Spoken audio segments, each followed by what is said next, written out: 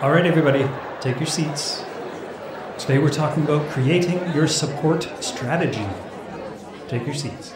Hey, everybody, welcome to the Change Academy podcast, the podcast that is here to ease you into a brand new life and head you in the right direction towards becoming what I like to refer to as your ideal self.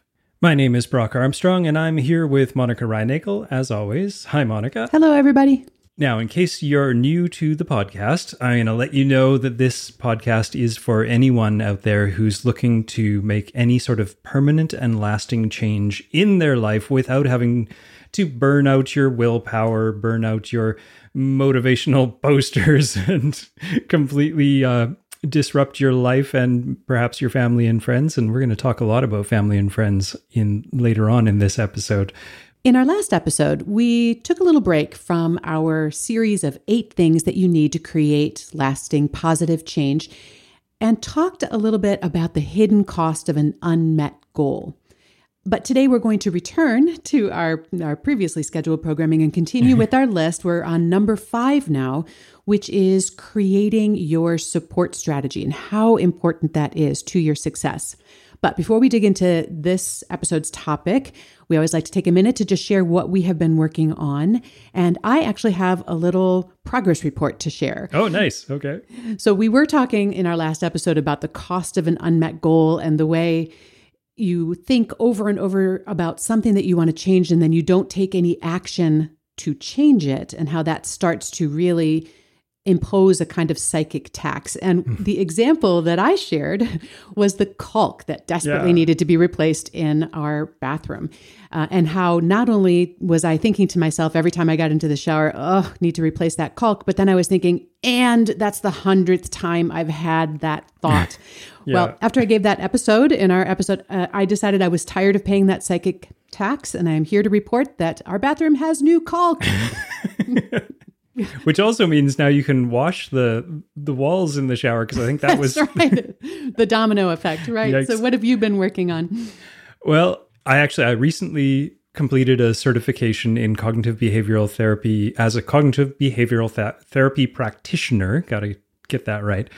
And when you get like the thing that I thought of was I got a new bike a few years ago. I got a new commuter bike. And when you have like a new thing like that you're really excited about, it's like I was looking for every opportunity to ride my bike because it's brand new. I'm super excited about it. So every endeavor turned into a possible bike ride. Now I have this new certification, and every time anybody asks me a question, it seems like an opportunity to flex my cognitive behavioral therapy practitioner muscle. And so I'm actually working on reminding myself that just because I'm a hammer, not everything is a nail. And that sometimes people are just asking me a question because they want a jokey response, or they don't want any response, or they just want to, oh, that's too bad, or, oh, that sucks, or whatever. They don't all want me to say, so how do you feel about your mother? Well, and of course, I don't think they talk about that much in CBT, but I know you've been really excited about that work, and I've been getting a lot of the collateral benefit from your doing that work, just kind of talking with you about it. And I know we're going to find lots of places to plug that in. Yeah, but I'm going to try not to just plug it into every interaction I have with every friend or family member in the next few weeks, because that is going to be really annoying. And we always talk about that too, in terms of like if you've got a new exercise program, like CrossFit, people get really excited about CrossFit. And that's the only thing I can talk about. Like somebody who's got a new diet and they're super excited about being low carb or carnivore or whatever. And they just completely exhaust all their friends by only talking about that. So I'm trying to be very mindful of when I bring that stuff up. And I think that's something that's applicable to anybody who's really excited about all the change they're making in their lives. And hopefully we're catapulting you into some of that change, but not catapulting you into being that annoying person who won't shut up about their new diet or their new bicycle or their new certification or whatever. Well, nothing wrong with a little enthusiasm, but tempered with mindfulness. That sounds like a recipe for success. Yeah. For social success. Social success, anyway, yeah. So let's jump into our topic for today, creating a support strategy for whatever change it is that you've been thinking about over these few weeks that we've now been working together. And and how important it is to put something in place to support and what that might look like. Yeah. So the first place we usually look for support when we think about that is from our friends and family, the people that are closest to us, who are around us all the time. And that is a good place to ask for support. But, it doesn't always go as well as we might hope. It's true. And what's the old saying? I think Jim Rohn is sort of credited with it. I'm sure he's not the only person to have said it, but that old idea of you are the average of the 5 people you spend the most time with. Oh, better pick those 5 carefully. Exactly. I think it's a good thing to keep in the back of your head, but sometimes you can't pick all 5 of them. You just have to live with a couple of them at least. That's right. And I think that's great to ask. You can choose not to involve your immediate family and friend circle in your change. Sometimes people like to work on something a little stealthily until they have a little bit more traction with it. They want to keep it to themselves, and that's certainly a valid choice. But if you feel like it would be helpful to have your friends and family on board with you and supporting you, you can ask them for their support. And it's important to tell them specifically how they can support you, not to imagine that they can just guess what you need or what would be helpful or what would be not helpful. Go ahead and articulate that for them, and don't expect them to be mind readers. Yeah. And we're all hung up in our own minds most of the time. It's true that we spend a lot more time thinking about ourselves than we do thinking about other people. And that's not necessarily a bad thing. It sounds like it's an egotistical thing, but it really is. It's just the way we're wired. We are concerned with our own stuff. And that can seem like we're being dismissive of our loved ones' needs or wants. But unless you bring it up and ask for it, you can't really play that card of you're sabotaging me or you're doing this to me just because they didn't think of it. So yeah, I think you're absolutely right, Monica. You need to be direct and give them the information that they need to support you, not just assume they're going to figure it out on their own. Exactly. But sometimes you can actually be very specific and very direct and let people know what they can do, and then notice that they seem to be choosing not to support you. And that can be really discouraging, to feel like your friends and family aren't on your side when you're working on something important to you and something maybe difficult. And you've told them what they could do to help you, and they're not doing it. And I think another thing that we need to keep in mind is that sometimes when we are working on a change, that can be deeply threatening to someone else's status quo. Oh, yeah. Okay. Especially in a closed system like a family. One person in that household changes an established pattern. It kind of throws everybody a little bit off balance. And depending on how ready someone else is to look at their status quo, or maybe consider whether it's something that they might want to change, it can be really destabilizing. So again, to your point, that's more about them than about you. Yeah, I think I see that quite often with people who start training for an event like a marathon or a triathlon or something like that. If they've sort of been a more sedentary family in the past and suddenly somebody is a lot more active, it really does, it feels like, and I'm putting myself in the position of the spouse who hasn't signed up for the marathon or the triathlon, and it feels like their way of life is being assaulted in some way or being questioned. You're not going out for a run, but I am. And I'm sure it's not often the case where somebody is actually doing that to the other individual, but it still feels that way sometimes. And so it really does take a deeper conversation sometimes to establish the new norm, doesn't it? Right. And sometimes if a friend or a family member seems antagonistic about a change that you're working on, or even just in what might seem like a playful way, but kind of taking jabs or making jokes or something, it may really be about how they feel about the fact that they are not making that change and not, but it can come out sideways sometimes. So I guess in that case, or at that time, when you're faced with that sort of a dilemma, establishing some boundaries and establishing an understanding that I'm not doing this to try to change you. I'm doing this because I want to change this about myself, or I want to reach this goal, or this is all about me. Making sure that's well understood. But then where do you find that support? If you can't find it from your immediate friends and family, then what do you do? Well, at that point, I think it's time to think about seeking out or even creating like-minded group of people that can actually encourage you to become the person that you're working on becoming. Yeah, it's true. We really take on the behaviors of the groups in which we live and the communities in the communities we belong to. And so seeking out those like-minded individuals can really be helpful. And I've seen this a ton of times running. I used to have a running group that in Edmonton and then in Toronto, where twice a week we'd just meet up to go and do workouts or runs or together. And just the hive mind that sort of forms when all these people get into one position that becomes so self-supportive that even if you go back to a household that isn't necessarily on board, you've got that sort of boost from having all those people around you who are all enthusiastic about the same end goal. I've got a list here of things like if you want to work out more, become a member of a group where working out is normal. Exactly. And if you want to do better work, then surround yourself with people who make each day at work an art rather than the clocking in, clocking out kind of individuals. Find a group of people who really love their work. And if you want to maybe help people more, then surround yourself, like join a group where service is part of their being and part of their routine. And that can reflect back on you and help you change that behavior as well. That's funny that you say that about work. My niece is a freshman in college. They were just saying in their first semester, they realized that in order to develop better work habits, they had to start hanging around with the other kids who had really good work habits. Yep. I thought that was very, very mature.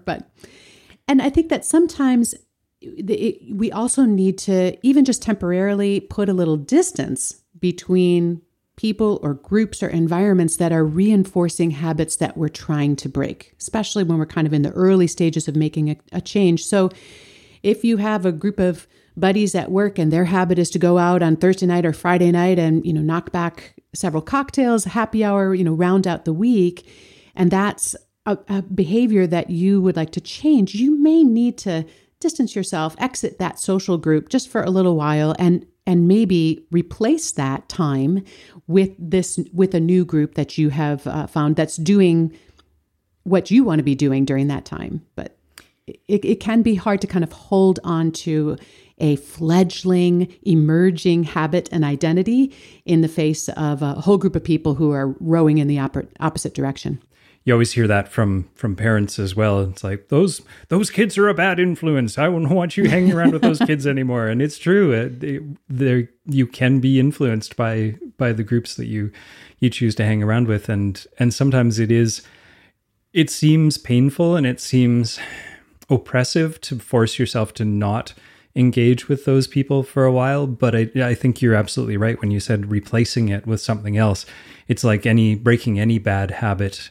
Just trying to stop doing something is a lot harder than replacing it with something else that's more in alignment with your future goal or with your ideal self. And maybe it's helpful to remind yourself that it's not the people that you are trying to distance yourself from or that you are judging. It's just a pattern of behavior that is no longer aligned with the one that you're trying to develop. So you're not rejecting the people in your life by choosing to put a little distance. I think that's a fantastic point. Actually, what I've found is that a lot of time when you take that group of people and you say, you know what, I feel like we've actually fallen into a real rut here and I don't like where we're headed, most of them are going to agree with you and be like, yeah, you're right. I feel the same way. Mm-hmm. And if you propose, instead of doing, like you were saying, maybe the happy hour on Thursday night, if you propose going for a hike or something else, any number of things, learning how to knit, joining a community group or something together.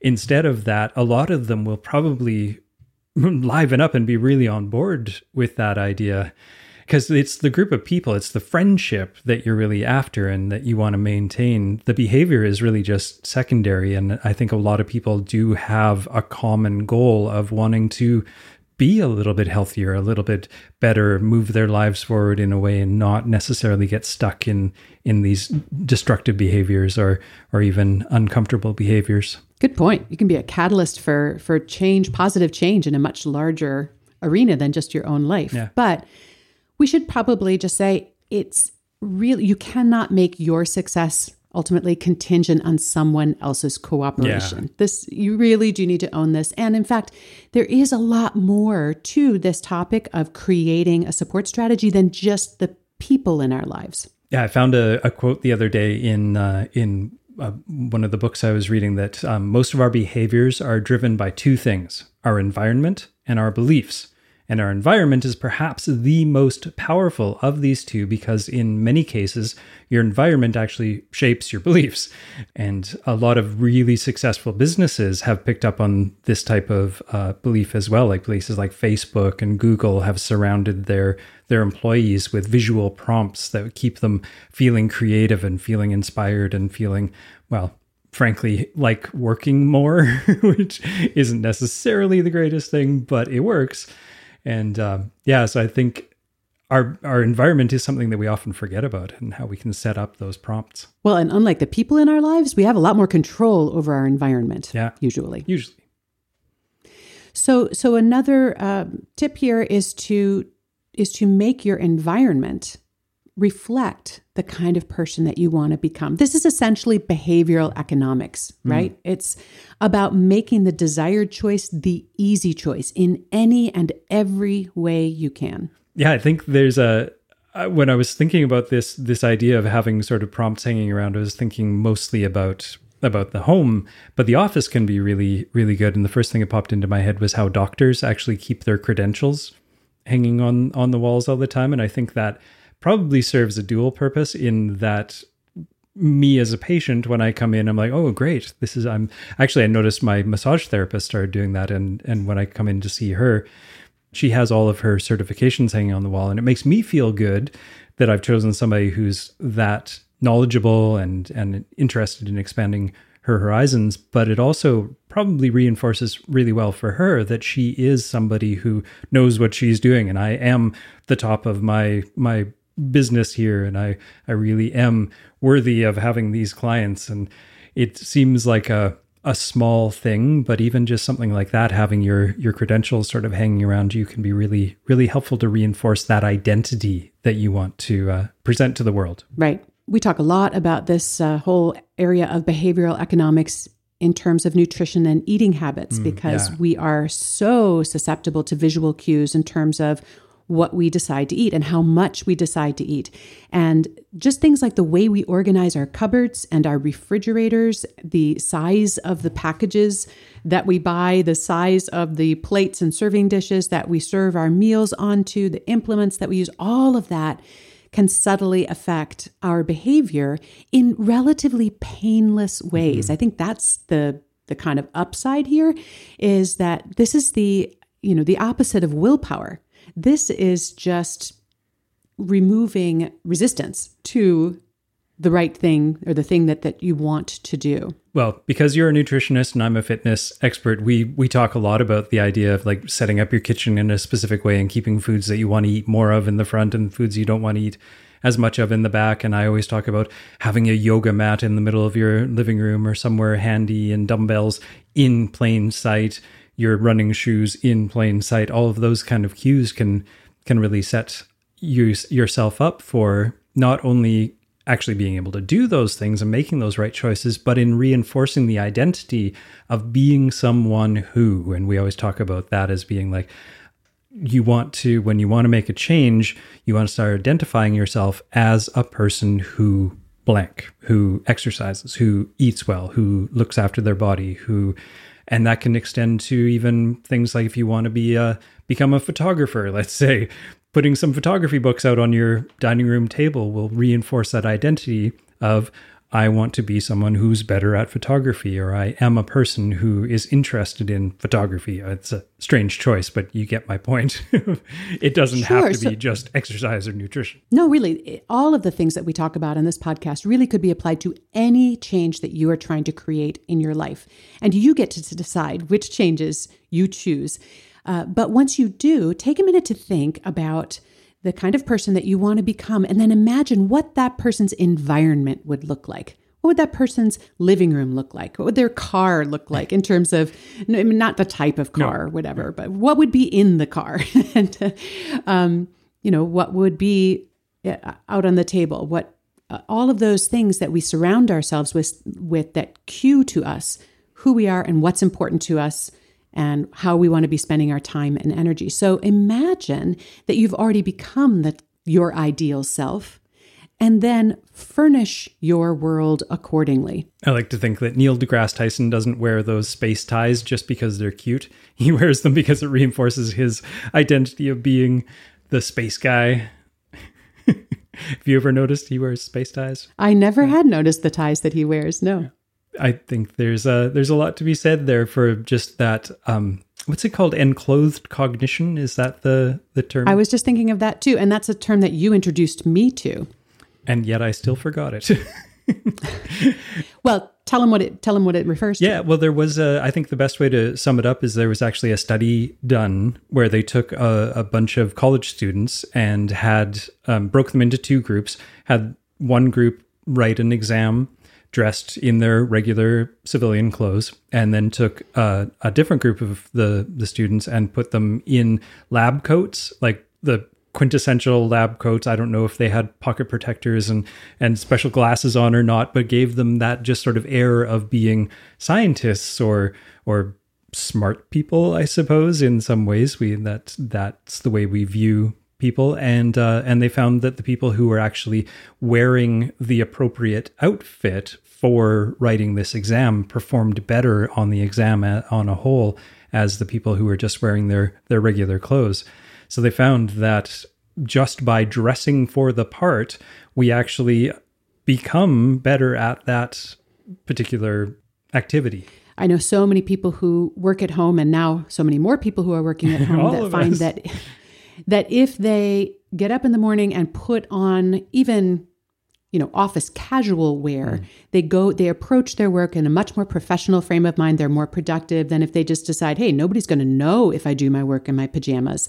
But I think that's another example of enclothed cognition, is dressing for, the person that we want to be. But when you are thinking about how you can shape your environment to support you, think of it in two different ways. One, decide how you can create an environment that really supports your vision of your ideal self, but also be on the lookout for things in your path that may sabotage your efforts. Anything that could put a speed bump in your way, or a hurdle or a barrier, and see if you can figure out a way to remove that. So if you are trying to cut down on snacking in the afternoon, get the snacks out of sight so that every time you walk into the kitchen, you don't see.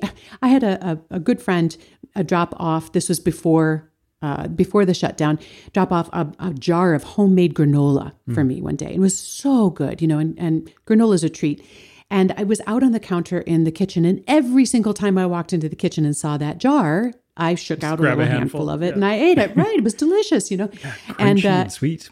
Oh, it's fabulous. And I finally realized, I got to put this granola away or it's not even going to last till breakfast. So I just opened up the cupboard, put it in the cupboard, shut the door, and, problem solved. I walked into the kitchen. I didn't see the granola. I did not have a handful of granola. But don't underestimate how susceptible we all are to those cues, and make your life a little easier by removing things from your environment that cue you or prompt you or tempt you to depart from your path, from your progress, from your vision for yourself, and fill it up with things that propel you towards your goal. Yeah, I used this kind of technique twice that I can think of sort of immediately off the top of my head. Years ago, I realized that I was working for the government, regular desk job, and when I got home from my day, I'd usually make dinner, eat dinner on the couch in front of the TV, and then channel surf for hours and hours. And this is like the early 2000s when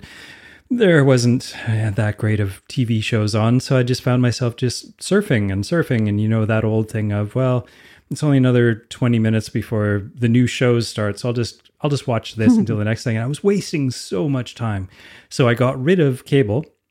I got rid of the cable, but I lived a few blocks from a Blockbuster video store. Remember those?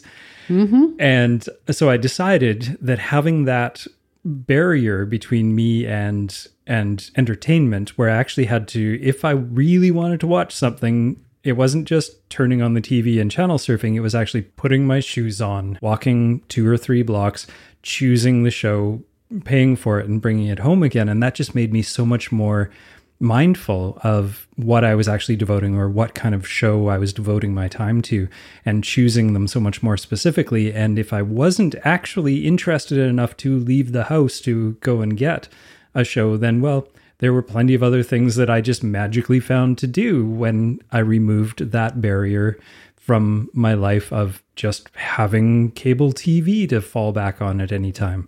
It's an amazing thing, just curating your world to support what your end goal is. I didn't miss the cable TV because I wasn't actually enjoying it in the first place, which was a great revelation. Yeah, this is one of the shifts that we find to be essential in our Way Less program, where we teach sustainable weight loss. And that is, instead of trying to increase your willpower, which is what people always think that they need to do, look for ways to need less of it in your life. It's true. We often hear that people say, like, I just don't have enough willpower, or I lack the motivation.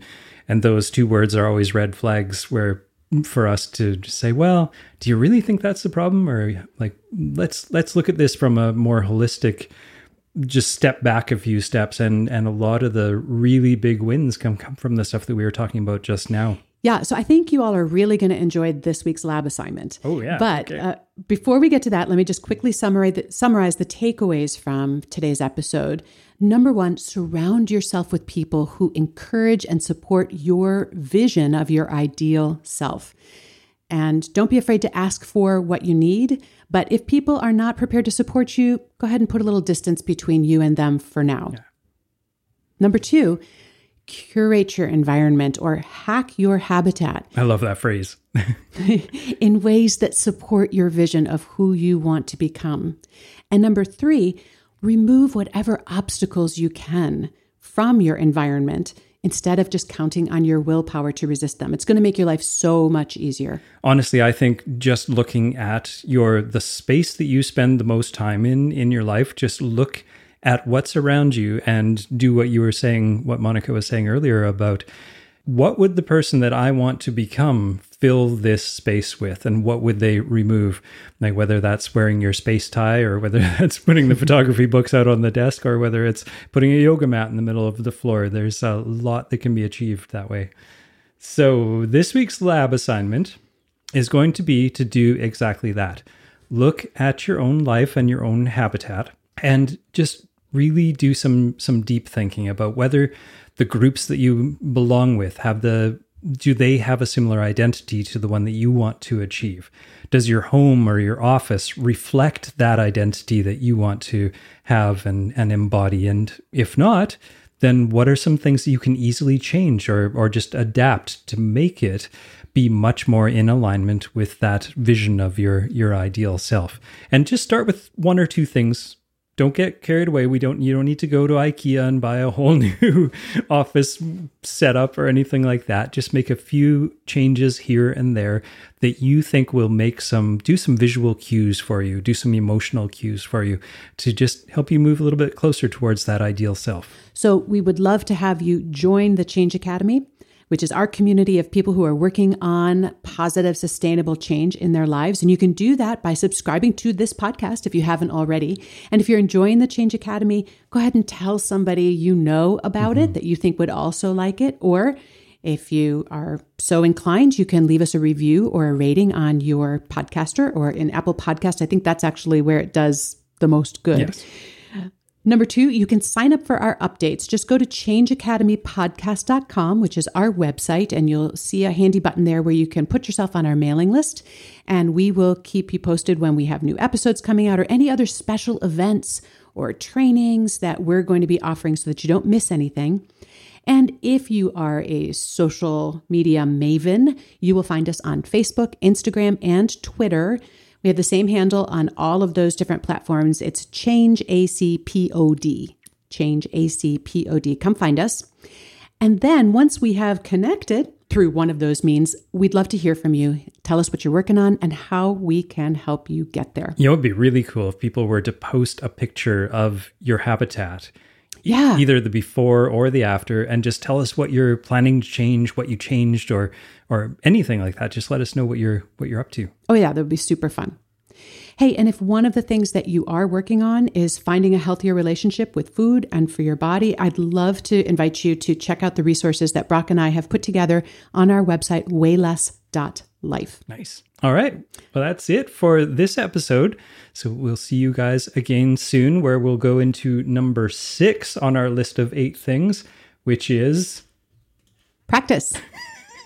Yes, practice. That's a good one. So we'll catch you in the next episode, everybody. Bye-bye. All right. Thank you, everybody. Thank you. This has been the Change Academy. Don't forget to hack your habitat.